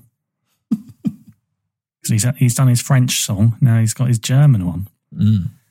So I don't know if you realise this, but this takes lyrics from Daniel Johnston's True Love Will Find You in the End. And I was a bit taken aback, really, because I wasn't quite sure if he was paying homage to that, or if he's taking that and sort of subverting it. It's a little bit sardonic. So I got a bit wrapped up in that, and I didn't pay too much attention to the song. I thought it seems okay. But I thought I'd throw that out there and see what you thought about that. Yeah, so I did notice that Daniel Johnston bit, only because really very recently, like I just started listening to him more. And then I actually read, I thought I'd heard this before, and then I read, he'd actually stolen it, like whatever, reappropriate, whatever you want to call it. But I think he's done that before with some other songs as well. And yeah, I'm like, I don't know what to think about it, basically. It's like, I do kind of think, it's kind of taking, I guess it's like a semantics thing where it's like, it's taking how you felt about that lyric in that song, if you're even aware of that song, and pushing it into something else. And it's the same way of maybe like using a sample in electronic music or something. It's like taking, putting like a new spin on something, or putting it in a situation different from its original context, which might make you think about it differently. That's fine. Is he using it is it heartfelt, or is he subverting that? Is he using it cynically? Yeah, and to be pretty honest, I don't know the answer to that. But there's also an element where like people aren't going to know that. So they might just think, oh, what a lovely, they might have it tattooed on their arm or something with like idols next to it. And it's like, well, it's not actually his lyric. Like there's nothing, like when you do stuff like that, unless it's like a massive hit or whatever, then I'm just like, well, okay, is it like a tribute, like a little nod? Or is it just out and out, I really like that line and I'm just going to take it, and then it works for both? People who don't know it will just think it's a great line. People who do will think it's a little, like you can't, like it's a win-win maybe. It's like that thing from The Office where what's his Michael Scott is the Michael Scott one puts that thing on the whiteboard with 100% of the shots you don't take, you miss, or whatever it is. Michael Scott, Wayne Gretzky, or whatever. Michael Scott. Yeah, like, true love will find you in the end, Daniel Johnston, and then in quotes, Joe Talbot. Yeah, it does feel like that. The fact it's just called Danke, thank you, suggests to me it might be sincere, and it's a bit of a kind of, I don't know, it feels like almost like an epitaph for this album, like a little, like or an epilogue. Yeah, maybe. I mean, I also think the fact that it's like, that's in German, and then you've got that one in shitty French earlier, I'm just like, it's a bit wanky. Well, that's kind of what I was suggesting at the start when I said, he's got his trilingual talents on display. Yeah, well, he's not, I don't think, clearly not like trilingual. And yeah, I don't know. Like as a song, I put it like it's a good guitar sound. It sounds like an aggressive math rock, which I was quite intrigued by. I was like, okay, that's interesting. No one's really done that.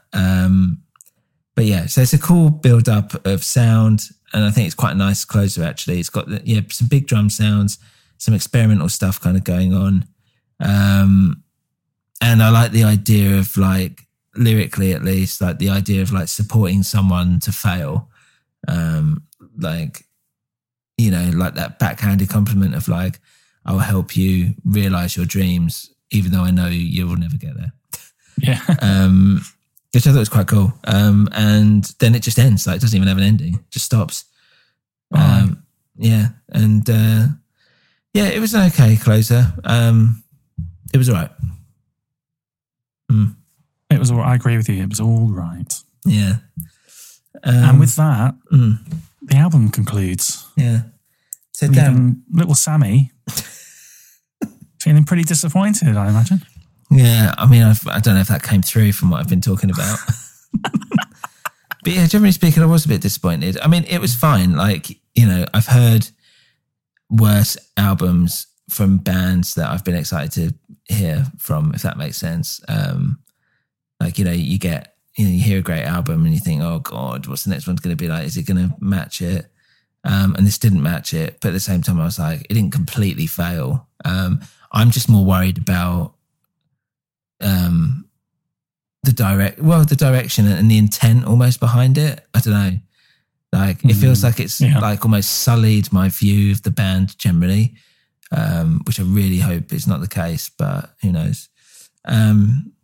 Yeah, I don't know. Should we give our final impressions then? Yeah. Yeah. Before we go to Nerd Corner? Oh, yeah. I can't remember what we did. I can't remember how we do this. How do we do it? Who are we? Let's do our final impressions. Then, yeah, we'll get to Nerd Corner, and then we'll do other people's reviews and what they thought about it. I'd like you to give your final impression as Billy Idol. Oh, Christ. How the fuck does Billy Idol talk? I don't know. Maybe just sing White Wedding. I'll let you have a think about how you're going to do that while I give my final impressions. Okay. So, I mean, I obviously went in with a lower bar than you and lower expectations. So I was actually quite pleasantly surprised. I did zone in on like not liking the lyrics and finding that pretty eye-rolling and cringeworthy. And I think through our discussion, I've come to realise that it's far more endemic than I realised. And I think that would definitely, affect my enjoyment of this band going forward. And I'm not sure I'll probably listen to this album too much again. That said, I did think musically there was more here than I thought there'd be. You know, at some point, some of these songs were genuinely nasty, and there was a really like mean attitude, like steeped throughout the writing and the playing, and some of the production that really kind of like pushed that into the red, made it really quite violent and visceral. So I loved all of that. And I loved David Yau's guest spot, although I had a look online and I think there's like 3 or 4 songs that he's on. So I totally missed him on most of them. But anything with him is a sort of treat for me. So all in all, I think maybe there'd be like 3 songs here that have some replay value for me. But I was looking when I was researching for Nerd Corner coming up. I found some nice additions, and I was thinking about buying a copy. But I've gone off it now. That idea. Well, fair enough. All right, okay, I'm going to try and do this as Billy Idol. Fucking hell. Yeah, generally sounds like a bunch of songs that could have been, I don't know, I've gone Australian. Tell us about it, copper. Yeah, generally sounds like a bunch of songs. Because he is English, isn't he? Yeah. God, fucking hell, this is actually really tough. He's a bit nasal as well, which I'm pretty, I've got quite a nasal voice anyway. Yeah, generally sounds like a bunch of songs that could have done with some more time and work. Doesn't feel like they particularly push themselves. Bit more like, right, that's the song. Next. Not questioned it. Just feels a bit lazy. Lyrically, don't think it's nearly as inspiring or personal. It's the last thing. When he talks in generalizations, it loses much more of the depth for the individual honesty that comes with art. It's like this is what he's expected to say rather than what he wants to say. Musically, it's all right. I think it could have been a bit more varied. And overall, it's a bit of a disappointment, really. Much like everything else after Rebel Yell.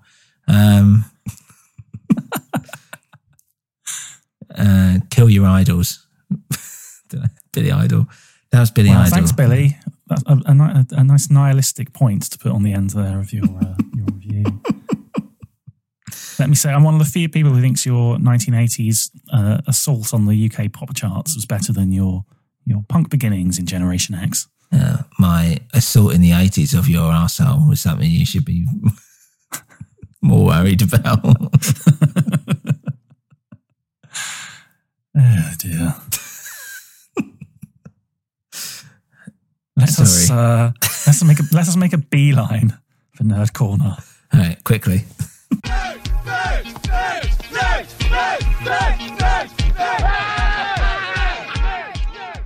Nerd Corner, here we are. It's so magical. It is magical because we've got lots of different splendid editions here in Nerd Corner. What's this on the wall? Is that a glory hole? Have you put a glory hole in here? I beg your pardon? Have you put a glory hole in Nerd Corner? This isn't just for you. Just for you. Other people have to use this as well. I don't spend all my time in between episodes just sitting in Nerd Corner. Is that really the width of your dick? It's tiny. If you're not going to behave, you can get out. I won't invite you in here anymore. Is that what you want? Well, no, just, there's a whole room here. Don't know what it's this secret dirty little perv corner. This is Nerd Corner. Right, fine. Okay, go on. What's here? Talk me through it. I'll pretend I didn't see it. Right. Nerd Corner with Idols Ultra Mono. Now, as you would expect with an album that's had so much hype, there are lots of different vinyl variants of this record. To capitalise on that frothing excitement. So, Sam, I'm going to tell you what's out there and which of these would have excited your sensibilities. Okay. Before you'd heard the album. There was a deluxe version which came in a gatefold packaging with some kind of debossed catalogue, which apparently features photography by Joe's dad. Right, who's an artist, I believe, as well. Yeah, I don't think he's just a hobbyist. Although that would be great. I love the idea of someone just being like, yeah, special edition, we'll give them some photos by dad. Here's me and your mum in the Eiffel Tower. It is. I went fishing last week. Look at the size of that. That's good. And this is from where you were conceived on this holiday. And there's one of your mum tied to the bed.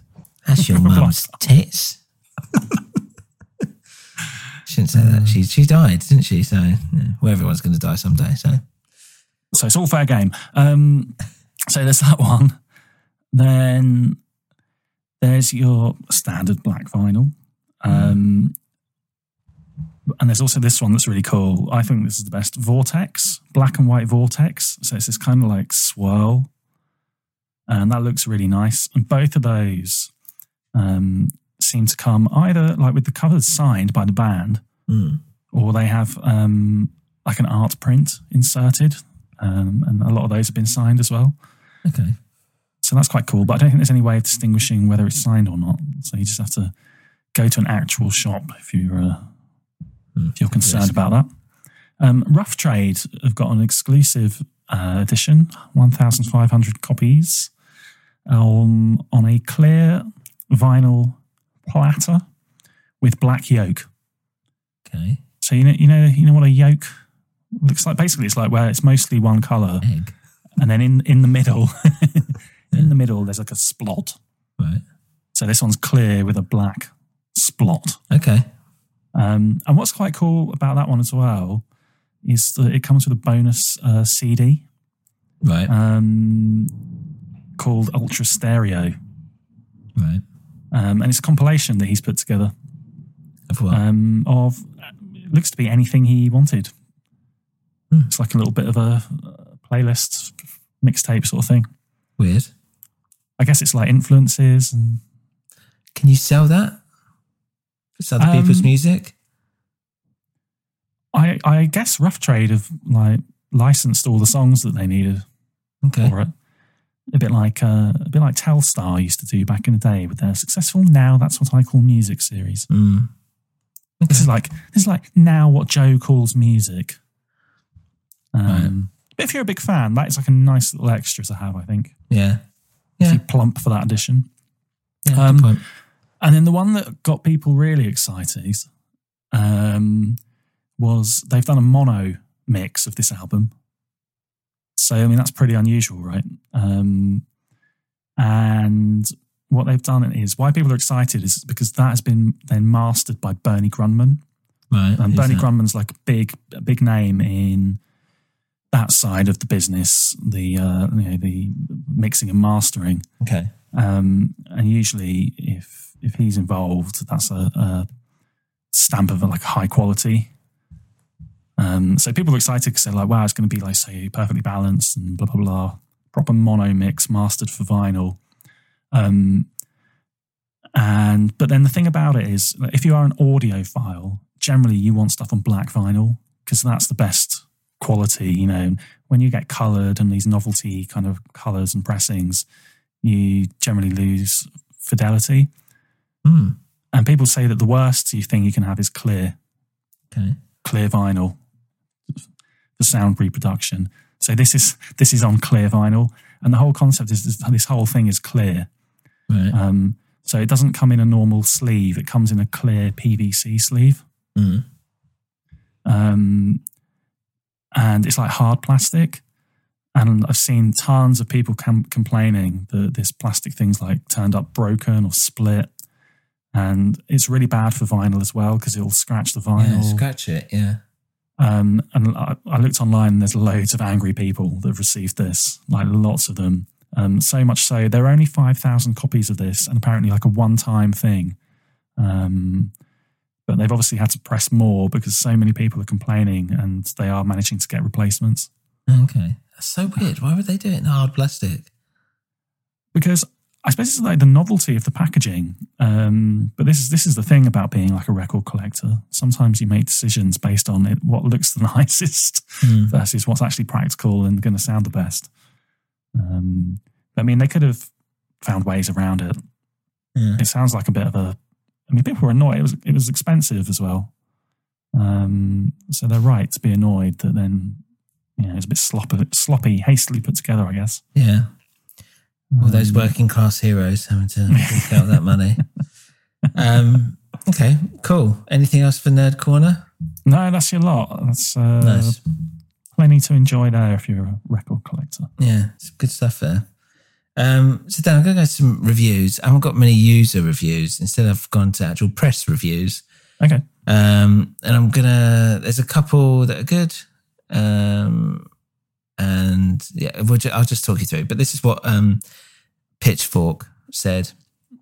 They said, with Ultra Mono, oh wait, hold on, before we do this, I have to do the jingle. Let's put the jingle in.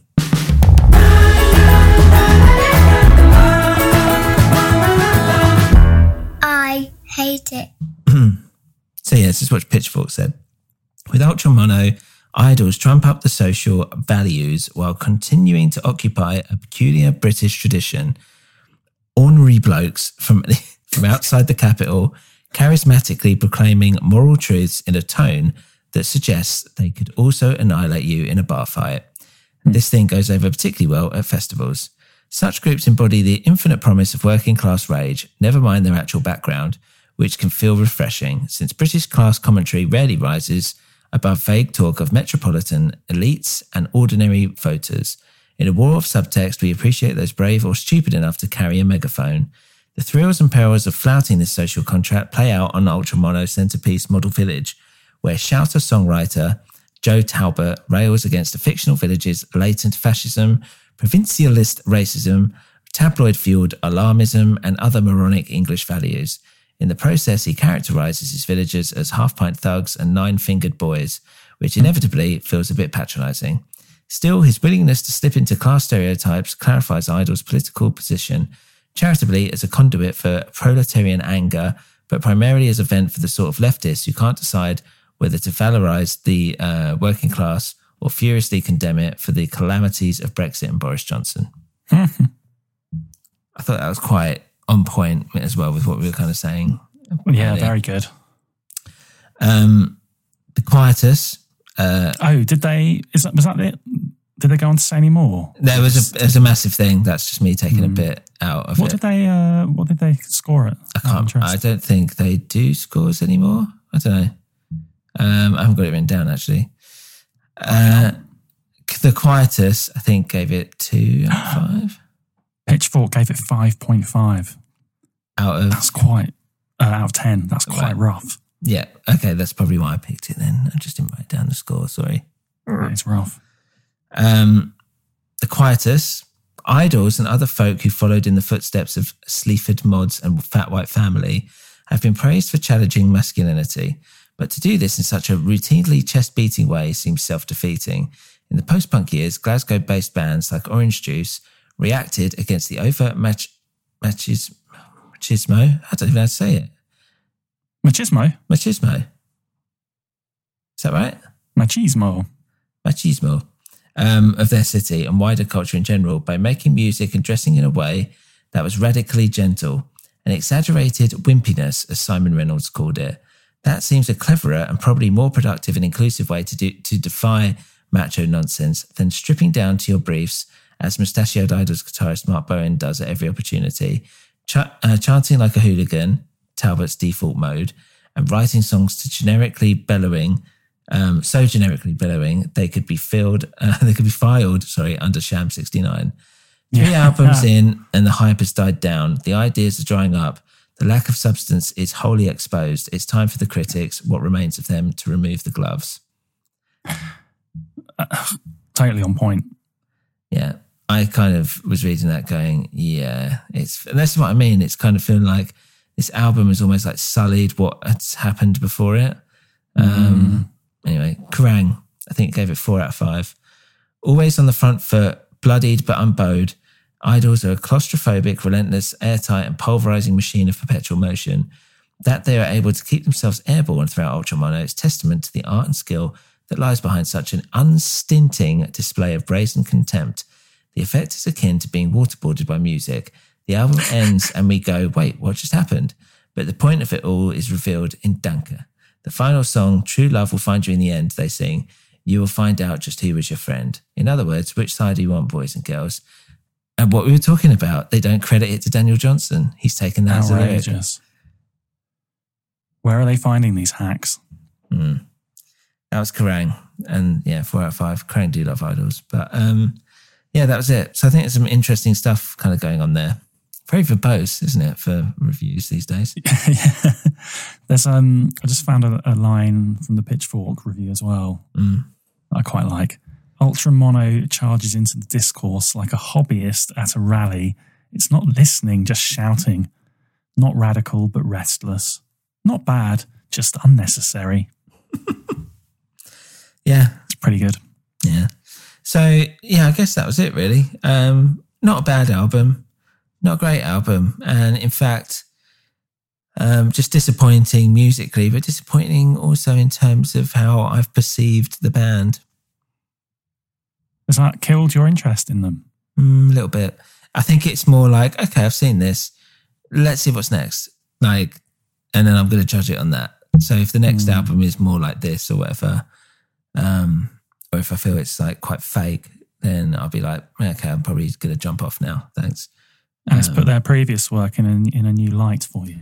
Yeah, which I really, really, really didn't want it to do. And I don't know, maybe I'm taking it all to heart a little bit too much. But yeah, I don't know. I just didn't really think it was that great. Well, what a downer to end it on. What a downer, because I thought this was going to be a fun one. Hot album you were anticipating. Yeah, well, so did I. But I think it's, we're just being honest, aren't we? You let us down, idols. Yeah. You let us down. Let us down. But then, what do they care? And that's the thing as well, like, when it's like, oh, fuck the critics or whatever, and like loads and loads of publications have like really loved the album and latched onto it and think it's great. Fine. But it's like, it's okay. Not everything's great. Do you know what I mean? Like, oh, fuck the critics. It's like, oh, yeah, so you just want to be in this echo chamber of just positive feedback, which will lead to like the death of everything, of death of art. Anyway. Do you know what? I'm gonna go away and I'm gonna have a listen to some Sham 69 and listen to this kind of thing done properly. Yeah. We're going down the pub. I do like that song. Come on. Come on. Hurry up, Sammy, come on. Yeah.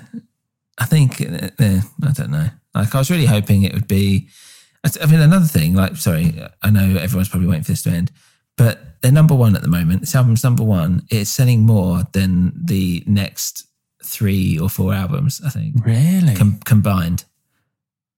Yeah. Well, there you go. Yeah.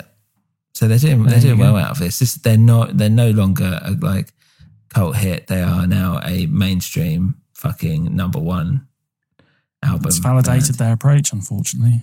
Yeah. And that's it. It's like, that's all you got to do, isn't it? Wave the banner and this is it. And there's going to be like just come up with these sloganistic songs. There's going to be like 12 or 13-year-olds going like, eat shit. And it's like, oh my God. How old are these guys in this band? Just a few years They're like our age. Yeah, dear. Yeah. So good luck to them.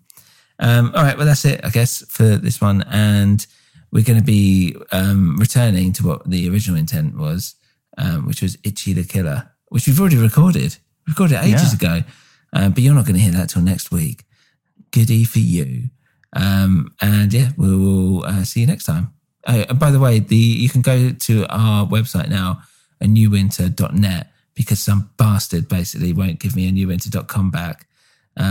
So, feel free to harass whoever that is. See if we can get it back. But anewwinter.net is where it is if you want to go check out the website. It's not much on there. It's just talking about the different podcasts, but it might be nice just to have a look. And if you want some music reviews and look at some new vinyl and some old vinyl, you can go and check out my refreshed YouTube page, Dreadful Dan's Discs, and also on my Instagram, which is the same. So go check it out, and yeah, we'll see you next time. Goodbye. Bye. Thanks for joining us on the Oddcast, guys. We're part of a New Winter group, so head on over to anewwinter.com to check out our other shows. Go to patreon.com/anewwinter to support the network. You can email us at oddcastoddballs@gmail.com and follow this and our other shows on Twitter and Instagram at A New Winter. So, see you next time on The Oddcast.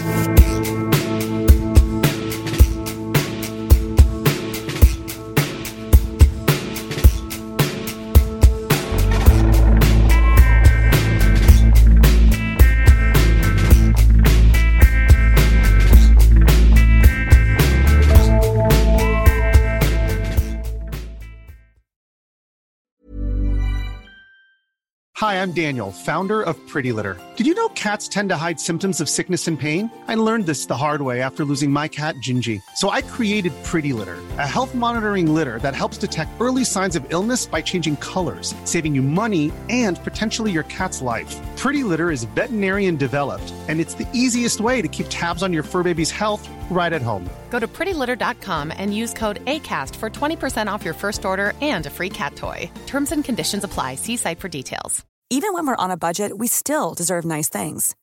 Quince is a place to scoop up stunning high-end goods for 50 to 80% less than similar brands. They have buttery soft cashmere sweaters starting at $50, luxurious Italian leather bags, and so much more. Plus, Quince only works with factories that use safe, ethical, and responsible manufacturing. Get the high-end goods you'll love without the high price tag with Quince. Go to quince.com/style for free shipping and 365-day returns.